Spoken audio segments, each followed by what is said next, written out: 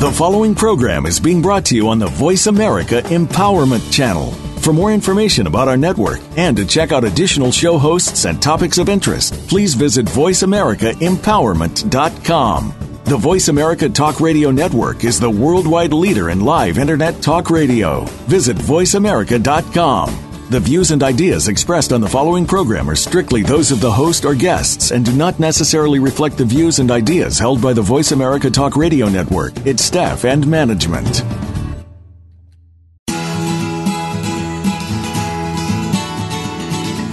Good morning and welcome to Mentoring with Larry Sternberg. My guest today is Terry Pettit. Terry is one of the best coaches who has ever coached at the University of Nebraska. Under his leadership, the women's volleyball team won 21 Big 8 and Big 12 conference championships, while leading the nation in both All-American and academic All-American selections. He earned National Coach of the Year honors on 3 different occasions and led the team to a national championship in 1995. As a Director of Leadership Academies at the University of Denver and Colorado State University, Terry served as a mentor coach to over 100 coaches, team captains, and emerging leaders. He also presents and conducts workshops on leadership and team building for some of the most progressive athletic departments and corporations in the country. Terry, it's an honor to have you on the show. Thank you, Larry. I'm really happy to be here. I want to start by asking you, do you see a difference between mentoring and coaching? Oh, there's definitely a major difference. Mentoring is kind of silent coaching or invisible coaching. One of the major differences, if you're coaching, let's say you're coaching at the high school level, you don't particularly have a choice on who you're coaching. So, just like the math teacher, there are maybe wonderful kids in the classroom. There'll be wonderful kids on a football team, but there may be some kids that either don't have much passion for it or interest in it. But you have to find a way, in coaching in particular, with a scoreboard, to have some success. Mentoring is a totally different relationship with the person you're working with. I would have to say, in a healthy mentoring relationship, you have to. I believe I have to like the person. I have to like the person's sense of purpose, their sense of why they're doing what they're doing. I'm less concerned with where they're at in terms of their career than I am their character, because mentoring is usually can be a very long relationship, and the mentor needs to get something out of it as well. I know obviously a coach gets something out of coaching a team, but it's not one person above the other person. No one's really in an authority role. I see it as helping people uncover or discover things they may already know. Sometimes they've forgotten those things, or sometimes they may not be aware of certain talents they have. So it's more of it's definitely collaborative. Is one more satisfying for you than the other? I don't know that you can. I don't know that I can say that. Certainly, there's nothing like the rush that a coach gets from seeing a team work towards something and then reach the goal. There's a tremendous rush that you get in seeing an athlete or a student do something they've never done before. But I would have to say the coaches that I mentor and the CEOs or management that I mentor, I get a very similar rush or endorphins when I see them do something that they haven't done, when I see them take a step, it's just, it's not as immediate.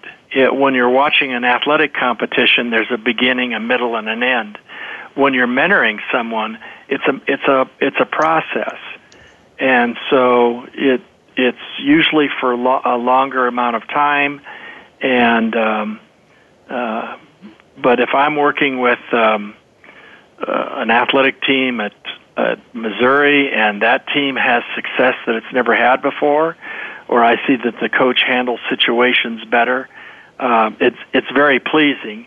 There's not the external recognition that you get from coaching. Coaches are overpraised and overcriticized.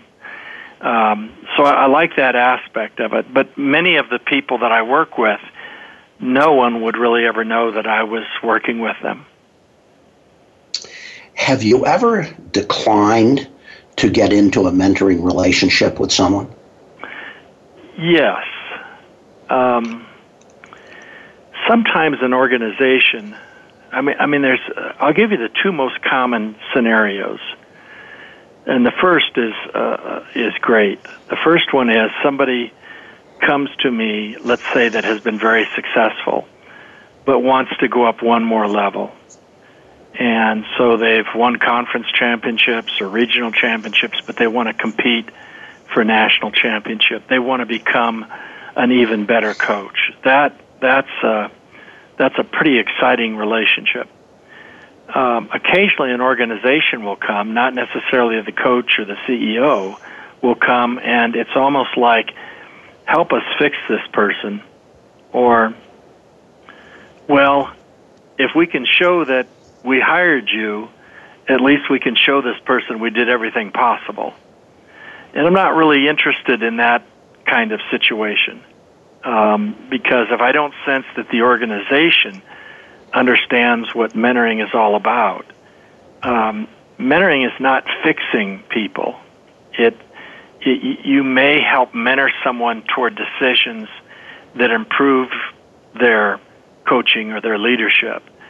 But in my opinion, an organization is much better off taking more time to get an extraordinary person in the first place, who then you can mentor, than it is trying to fix somebody who really doesn't have the talent or the character to do what they're doing. I absolutely will refuse, and have refused, from major organizations and universities to mentor someone that I believe does not have a good character. Interesting. You've been both a coach and a mentor, and is it the case that you became the mentor to some of your players during your time directly coaching?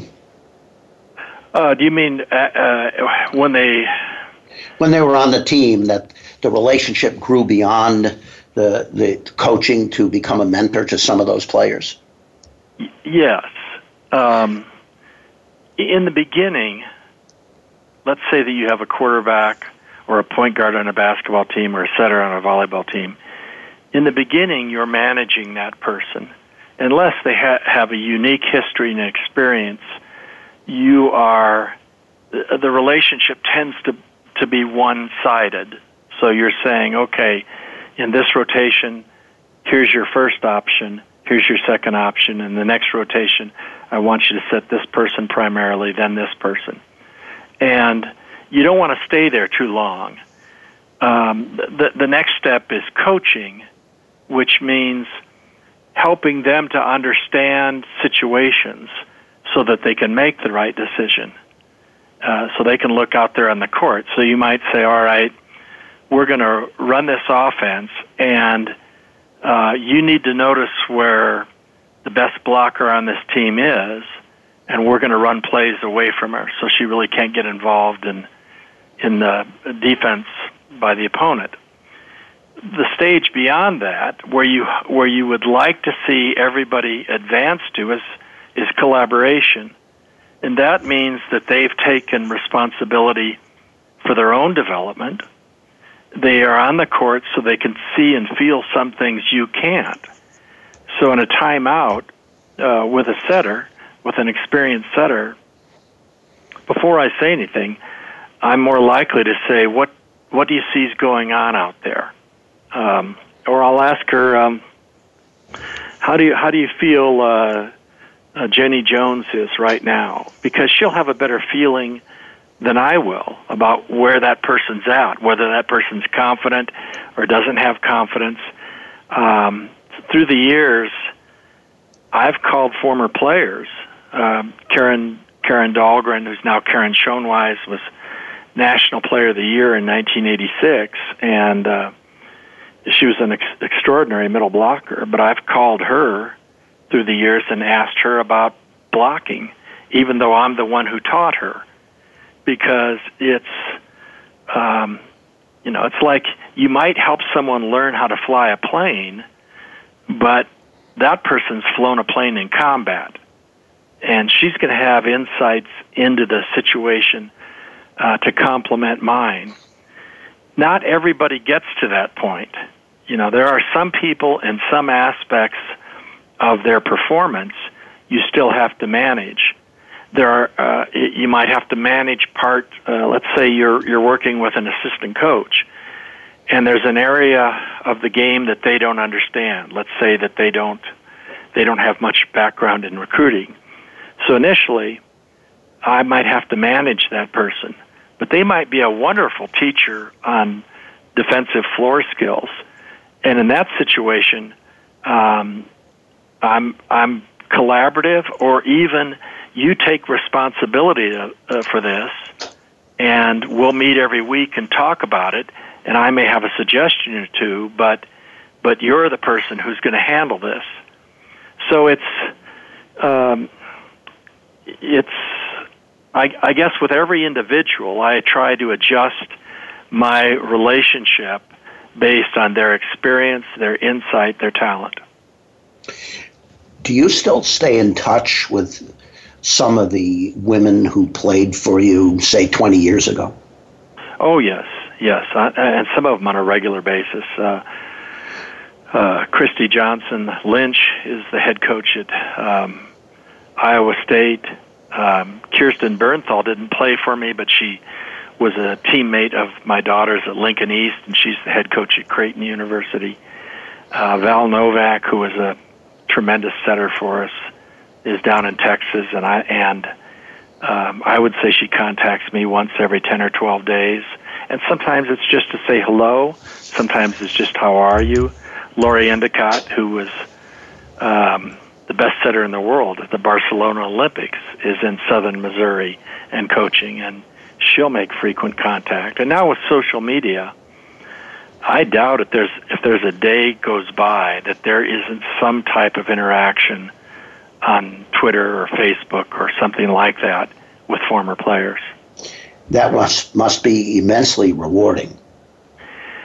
It certainly is, despite all the negative things that can happen on those.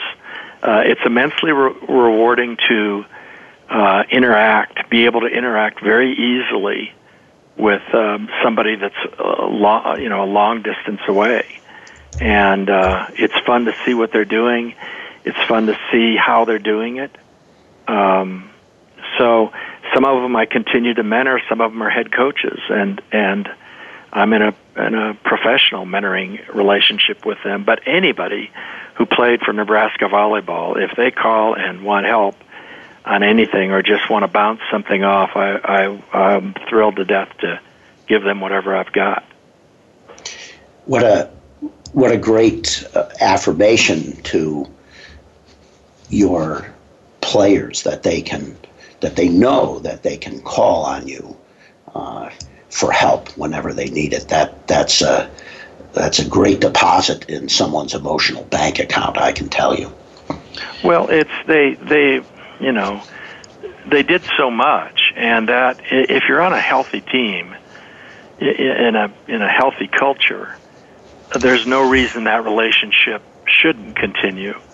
And some of them are more remote than others, or some of them aren't on social media, but we have reunions of the 86 team and the 96 team coming up here in a couple weeks, and they'll come back, some of them from Hawaii, some of them from New York. They'll be there. And until you've been on a team that has taken those kind of risks and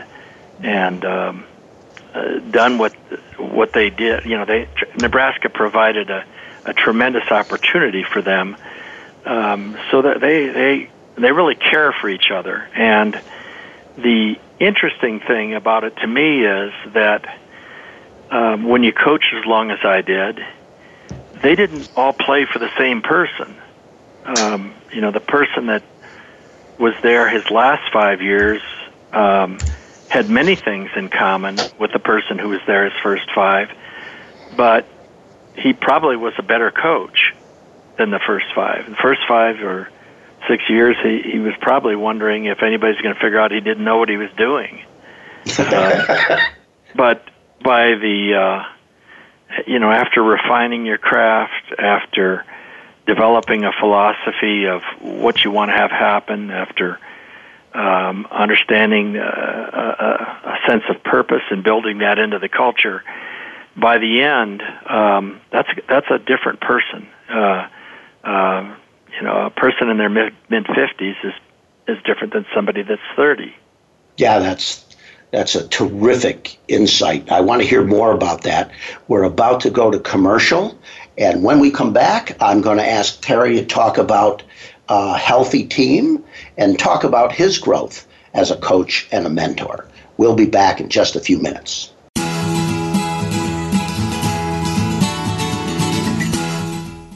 Think you've seen everything there is to see in online television? Let us surprise you. Visit voiceamerica.tv today for sports, health, business, and more on demand 24/7.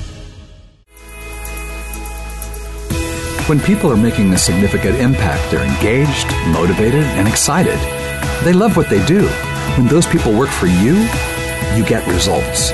Results matter, and people drive results.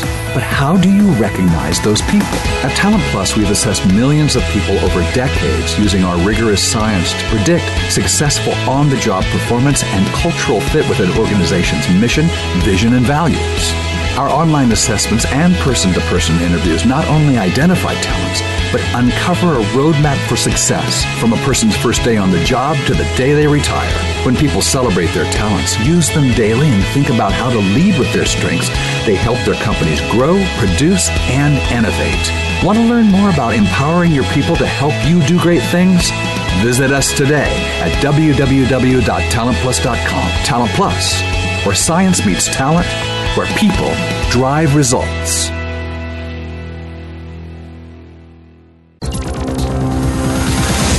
It's your world. Motivate, change, succeed. VoiceAmericaEmpowerment.com.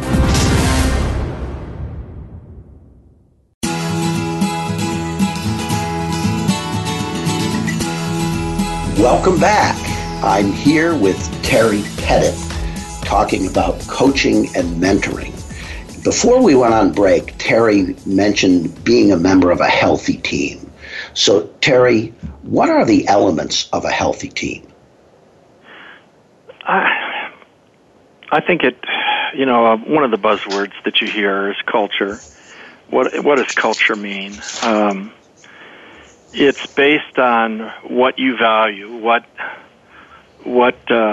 values you absolutely will not corrupt or make corrupt decisions with, and you have to make those things before you get into situations where, you might not hold yourself to that.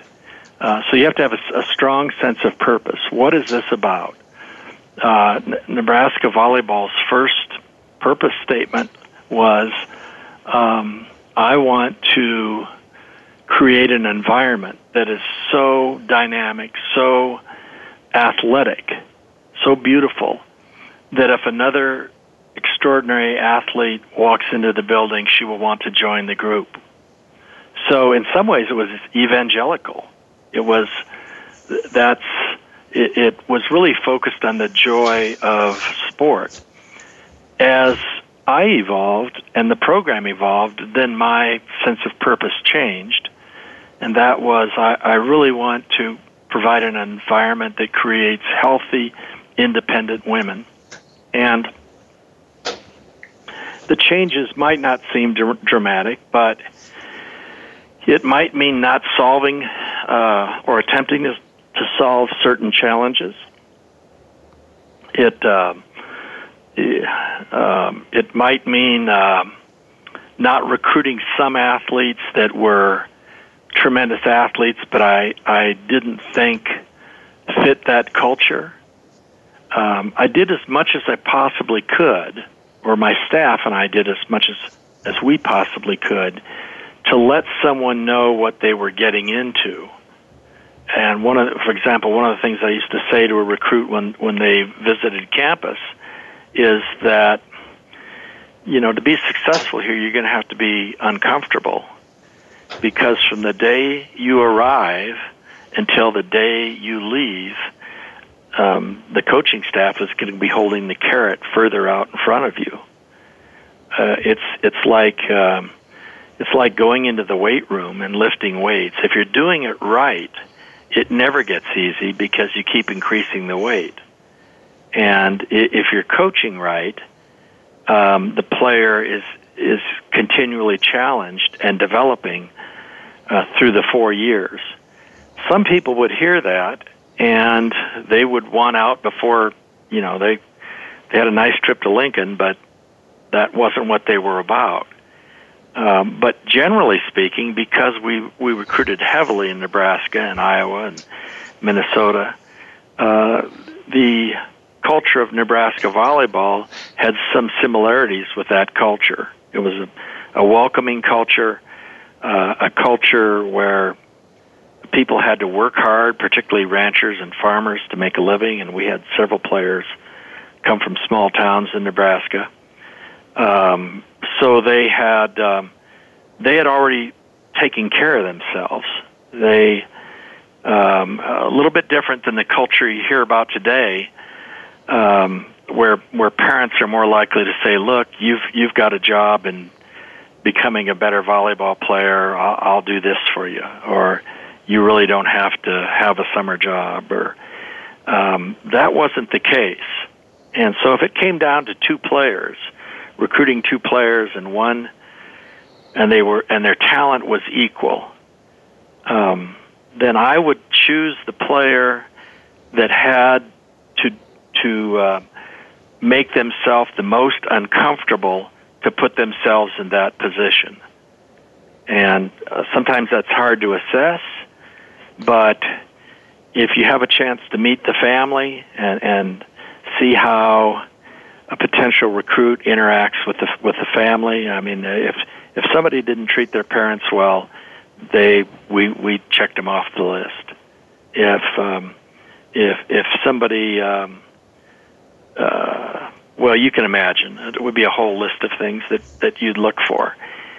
So the athletic talent is obvious, whether it's size or quickness or arm speed. Yeah, but assessing somebody's willingness to be uncomfortable it takes some work to do. First of all, you have to see them in situations where they're not succeeding. And sometimes their kids are so good in high school or so dominant, you never see that. So you may have to go to a practice, or you might have to do something else, or talk to a guidance counselor. But if I used to say to the players, if you tell me how uncomfortable you're willing to be in pursuit of whatever your goal is, I'll tell you how good you can be. Because my philosophy was at that time different dramatically than other coaches. I was less interested in recruiting skill than I was talent. And I believed that we could train skill, but I never recruited anybody I didn't think could play at an All-American level. That doesn't mean that they did, but of the 80 or so players that I recruited and came to Nebraska during my tenure as head coach, a third of them became All-Americans, a third of them became great players, and a third of them never became significant players. And I think the typical coach at that time, who was not going after people that were extraordinary athletes, wouldn't have nearly the number of All-American level players. They would recruit players that were pretty good right off, but would peak by the end of their sophomore year. The thing that pleases me most about what our coaching staff did is that if somebody was a senior, they were good. They were really good. I mean, they got better each year. And that tells me that they were continuing to develop, that as a coaching staff, we did our job. How would you characterize the difference between skill and talent? Well, there's a little bit of fuzziness in that distinction. But talent, skill is something that you can learn.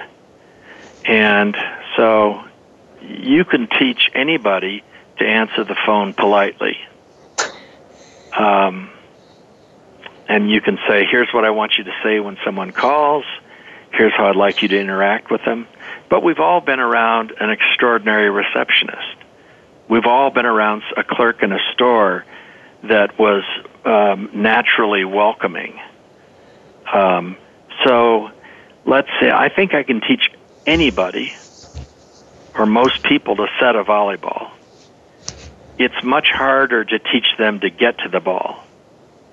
Setting a volleyball is getting the hands in the right position and thousands of repetitions. But getting to the ball in time so that you're balanced when you arrive depends on physical stature, depends on posture, depends on loading the hips, depends on the size of the steps, depends on court awareness, depends on imagination. And then the other thing that separates them is puberty and early childhood. So we all probably have pretty good potential in learning foreign languages when we're very young. We all have potential in learning to hit a curveball when we're 12, 13. We all have potential to learn how to throw a baseball when we're young. But once you get on the other side of puberty, those things are very, very difficult. For example, I've never seen a college basketball player, someone come in who was a poor shooter in high school basketball that became a great shooter in college. That skill, that talent has to develop prior to puberty. The same thing with throwing a softball. The movement, if somebody's taught correctly how to throw, everybody can learn to throw a ball. Now, there's always going to be some people that have, just because of their physique and leverage. You look at Michael Phelps. The guy was built for the butterfly. I mean, his arms are much longer. His shoulders are much wider than the rest of his body. Yeah. So that's talent. There's a talent that he was given, but he also trained hundreds and thousands of hours. So it's always a combination. One of the things that impacts the development of talent or skill is the brain. And at about puberty, the brain starts pruning certain circuits that haven't been used. And so, for example, a curveball in baseball. Michael Jordan may have been the best athlete of the 20th century. And you remember he took a hiatus from basketball and played minor league baseball in Birmingham, Alabama. I do remember that. He had tremendous arm speed, so he could throw the ball. He had tremendous bat speed. No one worked harder than he did to do it. But the judgment was of the scouts and people who watched him was he could, if he continued working at it for the next 2 years into his early 30s, he could be a good major league ball player, a role player, but he was never going to be a tremendous hitter, because if you haven't hit a curveball by a certain age, you're never going to hit the curveball. And here's why. Or let me give you another example. There was a great pitcher, Jenny Finch, from the University of Texas, who pitched in the Olympics.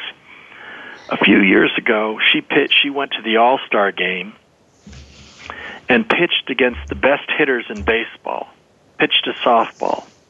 None of them could hit her. So now collegiate softball players could. None of them could hit her. Why do you think that was? Well, based on what you're saying, is it didn't get developed before puberty. Well, the difference is the release point for a baseball is different than the release point of a softball. A softball, you're windmilling the ball, and the ball is actually coming from about the knees. With a baseball, it's coming in above the shoulder. And you would think, well, I should be able to pick up on that. I should be able to adjust that. I've got the bat speed. I've seen people that throw her softball from where she was throwing from at an official softball distance was the equivalent of about a 94-mile-an-hour fastball. In the major leagues, there are 100-mile-an-hour fastballs. So it wasn't the speed. It was the brain could not make the adjustment. I'll give you another example that from my own childhood. We used to play hide and seek every night, after we played baseball all day. And one of the things I learned was the person that was the person that was counting to 10 while anybody ran off would stand on the porch, and everybody else would head off to the neighborhood. And if you could get in before that person got back to the porch and name you, you were safe. And inevitably, when I would go, instead of running off, I would just go lay down on the ground 15 or 20 feet from the porch. I would never be seen, because the person wasn't prepared to see a person there. They were assuming, their brain assumed everybody is hiding. So I'm completely out in the open. There's nothing. I'm not behind a tree, just lying on the ground. I think the same thing is the reason that the 9/11 attacks were successful. They planned an attack that was totally different from what certainly the U.S. American citizen never considered. None of us considered that people would blow themselves up for a cause really much before 9/11. So you can fight these things by continuing to expand your brain and do as many things as possible. But in the late 1990s, I was going to be the head coach of the U.S. World Games team in Brazil, and I bought a tape on how to learn Portuguese, how to speak Portuguese, and I played it on the compact disc player every day on the way to grade school taking our daughter. And at the end of 6 weeks, she was fluent, and I could say hello. That was it. It wasn't that I wasn't trying as hard. So 10,000 hours, would I have learned the language? Probably.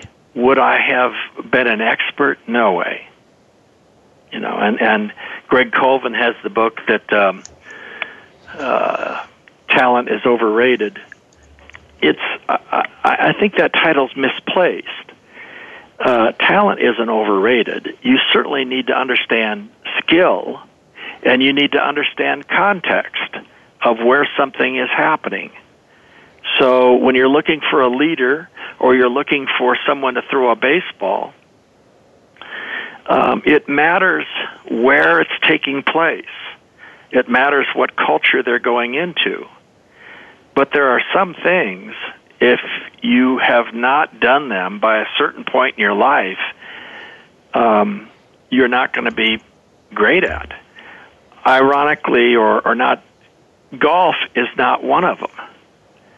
Golf you can pick up at 20 years old and become proficient at it.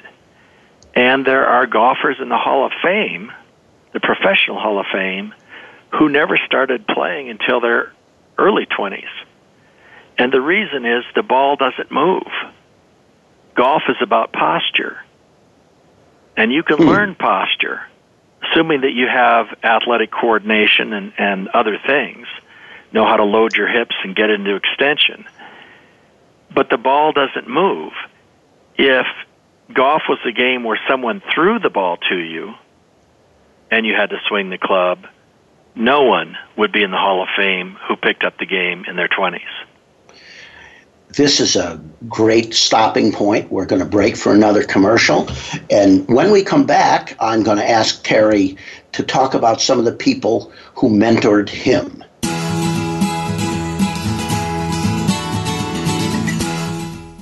Think you've seen everything there is to see in online television? Let us surprise you. Visit voiceamerica.tv today for sports, health, business, and more on demand 24/7. When people are making a significant impact, they're engaged, motivated, and excited. They love what they do. When those people work for you, you get results. Results matter, and people drive results. But how do you recognize those people? At Talent Plus, we've assessed millions of people over decades using our rigorous science to predict successful on-the-job performance and cultural fit with an organization's mission, vision, and values. Our online assessments and person-to-person interviews not only identify talents, but uncover a roadmap for success from a person's first day on the job to the day they retire. When people celebrate their talents, use them daily, and think about how to lead with their strengths, they help their companies grow, produce, and innovate. Want to learn more about empowering your people to help you do great things? Visit us today at www.talentplus.com. Talent Plus, where science meets talent, where people drive results.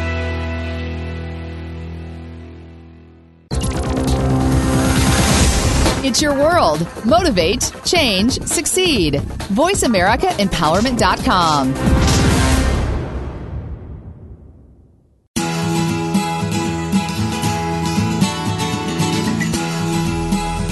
We're back with Terry Pettit.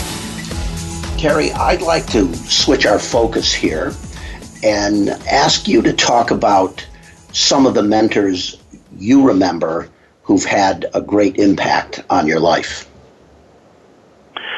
My father would be the first one. I come from a coaching family. My father was a baseball coach up until his 70s.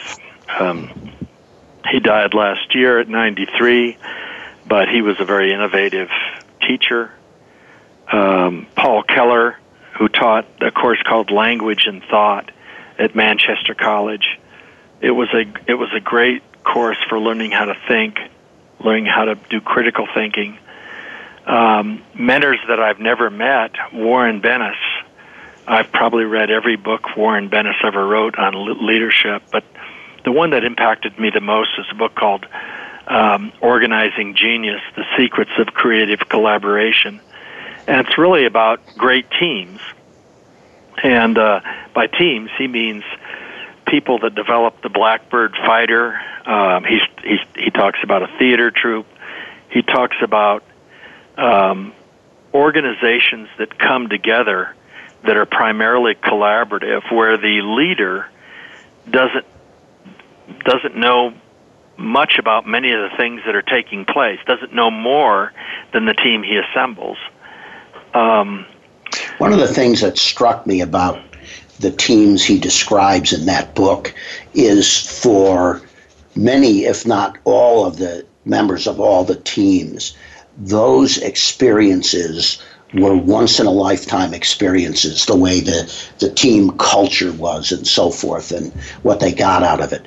Have you had any experiences, the equivalent of what Bennis describes in that book? Well, sure.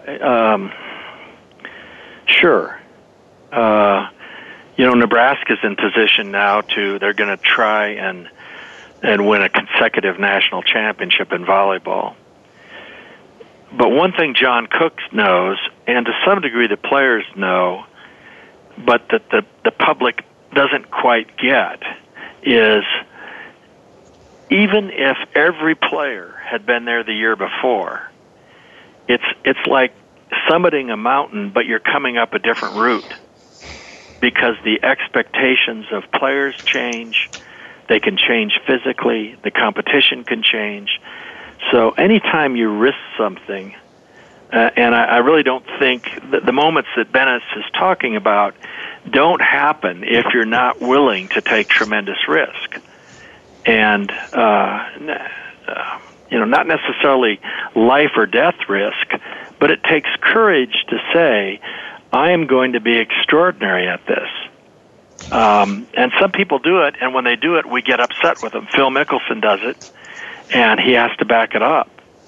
But you can't go anywhere, in my opinion. The first step in doing something extraordinary is having the courage to say, this is what we're going to do. Otherwise, you don't have a map. We may go in a straight line for a little ways, but more realistically, we're probably going to attack. We're going to have to come around it the other way. The target may shift slightly, but nothing happens until there's action.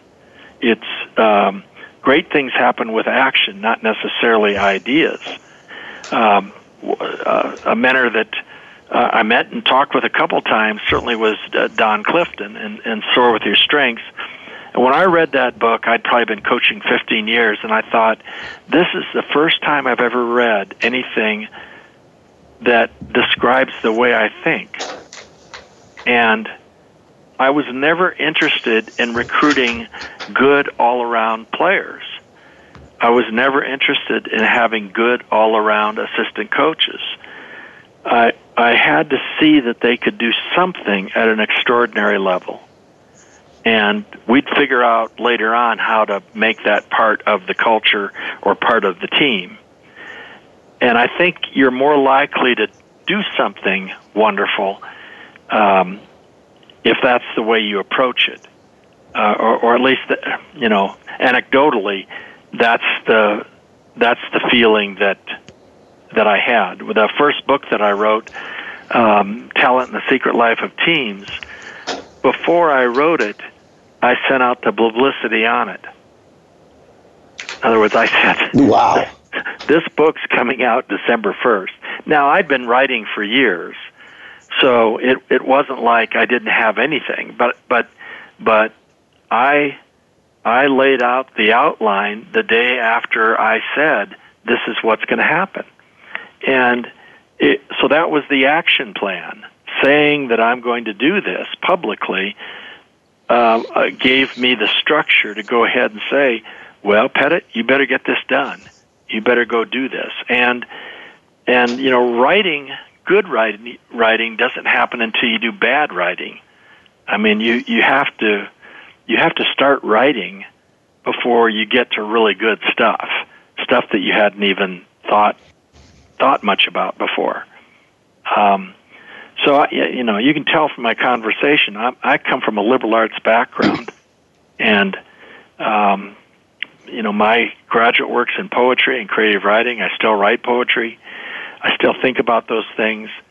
And people say, well, how does that help you with coaching? And I said, it's a tremendous background, because writing poetry is about patterns. It's patterns in rhythm. It's patterns in subject matter. There's patterns in how people end poems, and so the pattern. There's patterns in scouting a team. There's tendencies that you learn. The other day, I was looking at the computerized stats for a team, and I just glanced at it, and I saw a player that was averaging 1.5 kills per game when the season before she was averaging 3 kills per game and was the dominant player on the team. And I said, something's wrong. There's physically something wrong here because she's not getting set. And so I called the coach, and the coach said, you're the first person who's noticed. This this person has a strange shoulder. And people tend to look for patterns. Coyotes survive by seeing breaks in patterns. It's the different part of the brain. The left side of the brain wants to see similarities. The right side of the brain wants to see things that are different. And if you can access both sides of the brain in whatever you're doing, then you're much better off. Or more accurately, you can be more creative. That's terrific. I want to go back to something you mentioned earlier in the interview. You said that at one point in time, your concept of your purpose changed and became that you wanted to, and correct me if I'm using the wrong words, that you wanted to develop strong, independent women, that was the purpose of your coaching and the team. Do I have that right? Yes, and what that means is, there's 1,000 different ways. There's 1,000,000 different ways to coach or to lead. But certainly in the last several years of my career, I was more interested in developing people, the phrase I always use, that would become their own university, that would be motivated to figure out things on their own, so that rather than just give them the answer. So it seems to me that volleyball was a medium for you. It wasn't an end in itself, that winning the games and the titles. You're exactly right. I mean, what I am really interested in when I walk down the street, if a dental hygienist or a dentist walks down the street, I imagine the first thing they notice is people's teeth. When I walk down the street, I look at two things. I notice two things. I notice talent, and I notice leadership, and both of them are represented by behavior. So if I'm in a grocery store and there's a piece of paper in the aisle and somebody walks past, I look to see whether or not they pick up the paper. If I'm on an airplane and people are already seated, I look to see, have they placed their coat on the middle seat to prevent somebody from sitting there? Or do they see this plane, which is filled with strangers, as still part of their community? That's a leadership decision.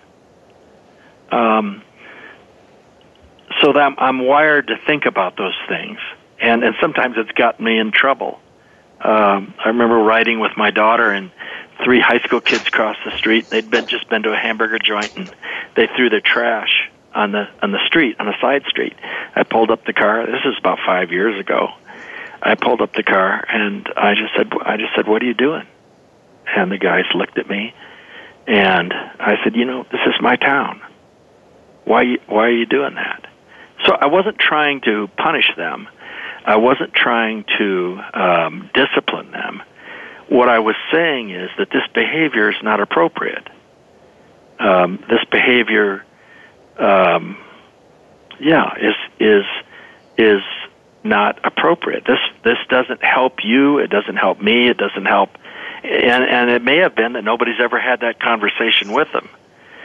The other time, there was somebody, an elderly couple, was having trouble backing out, and some young person came up in a car and is honking at them. And I just walked over to the driver's side and said, "Can't you see this situation?"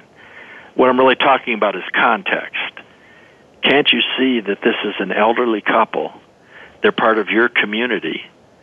And so if you live in a small town and you come up to a stop sign and another car comes up to a stop sign, probably both people will nod for the other person to go first. You know each other. You recognize you're both part of something. But if you come up to a city and you don't know the person, you're more likely thinking of, how can I get to where I want to go first? and it's a different motivation. So one of the challenges in bringing a team together is to get them to see a larger picture. Terry, to be a good teammate. I want to make sure that I get a chance to ask you what you're working on now and talk about your most recent book. So please tell us, what are you working on now? The most recent book is A Fresh Season, Insights into Coaching, Leadership, and Volleyball. And each chapter's just about 1,000 words, and it covers the gamut of things. A lot of it is story-oriented. I believe in story. One of the chapters is about looking for a former player on the team that was my first coaching job in 1974. And we can't find her. Nobody can find her. She was the first black athlete to play at the University of North Carolina. And through the years, all these other players have kept in touch with their teammates. And so I made every effort to find her through all the search engines and whatever, heard rumors about her death, that she went into the military, and wrote about it. Well, after I wrote that story, early one morning, I get a text in the middle of the night from a woman named London Hawkins, and said, "Call my mother tomorrow morning at this number." London Hawkins was computer savvy, had picked up that I'd written this story on her mom. It turns out her mom had been in intelligence for the United States Air Force, could not be on social media, and that's why nobody could find her. And we built a reunion around that. As a matter of fact, she's being inducted into the Hall of Fame this year. So a lot of it's personal. I think people would enjoy it, and the easiest way to get it is just Google my name, and if you Google Terry Pettit, my website will come up, and they can go there to get it. I'm continuing to mentor coaches. I'm continuing to present.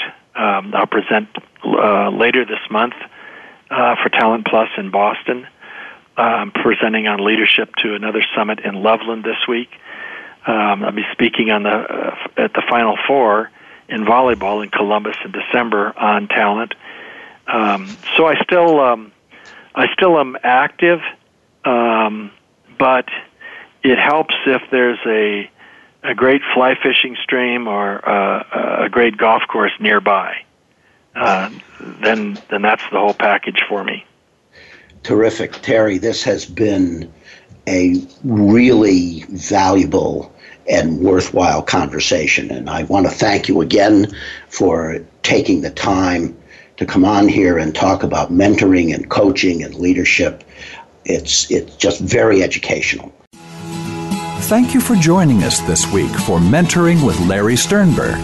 Please join Larry again next Thursday at 10 a.m. Eastern Time, 7 a.m. Pacific, for another edition of the program on the Voice America Empowerment Channel. Have a great week.